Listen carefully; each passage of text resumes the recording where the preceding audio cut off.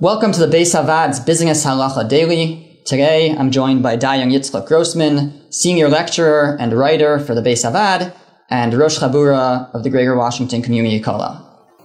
What would the halacha be in a situation where you have a shutfus, you have a partnership, and let's say it's a real estate company. You have a few partners, five partners own a real estate company together. One of them decides that they should sell off a building, and he doesn't consult with the others, and he sells a building without their permission. And they're unhappy with his decision. Do they have the right to go to Beis Din and get the sale retracted, canceled, because they didn't agree to this move, this decision that this one partner made on behalf of the rest of the partnership of the company? The halacha is that a shliach, an agent of someone else, of a principal, who exceeds his authority, who deviates from his instructions and sells something he wasn't supposed to sell, that's a clear halacha that what he does is void. If he wasn't authorized to sell that property, then he can't sell the property. It's not his property. He was given authorization of shlichus to do certain things. And if he deviates or exceeds his authority, then it's void. Now, shutfin is an interesting case. Partnerships are really a hybrid of a number of different areas of halacha. Partners are considered employees of each other. Partners, as we'll discuss later, are considered shomrim, bailees to each other. Partners are also considered agents of each other.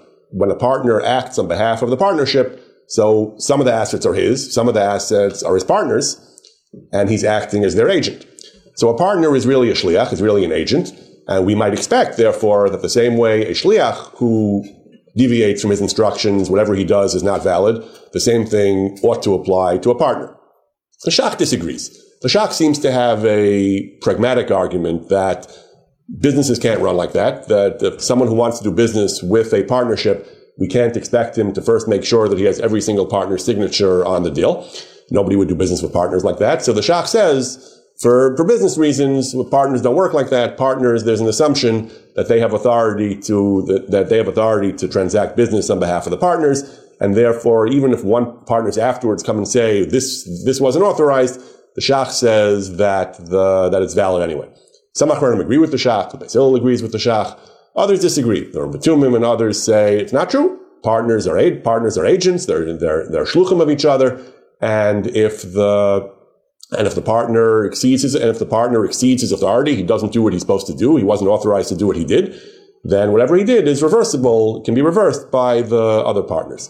Some posts can make distinctions. The Marsham says that even according to the opinion that whatever a partner does is valid, even if he didn't secure the other partner's agreement, that's only true if what he did exceeded what he should have done, but there wasn't anything explicit in the contract that denied him that, in the agreement of the partnership that denied him that authority. If he goes against an explicit provision of the partnership agreement, then whatever the Shach Svar is worth, you're not going to be able to do something that overrides an explicit term of the partnership.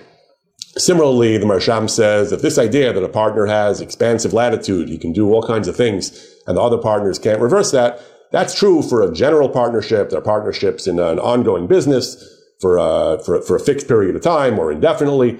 But if two people just have a single joint venture, they bought one house together or one truck of merchandise together, and then they're going to sell it and go their separate ways, they are partners for the duration, but that's not a broad enough and general enough partnership to say that he has this kind of unlimited authority to act, and anything he does will be valid against the will of the partnership, that even according to the Shach, that's limited to a broad and ongoing partnership.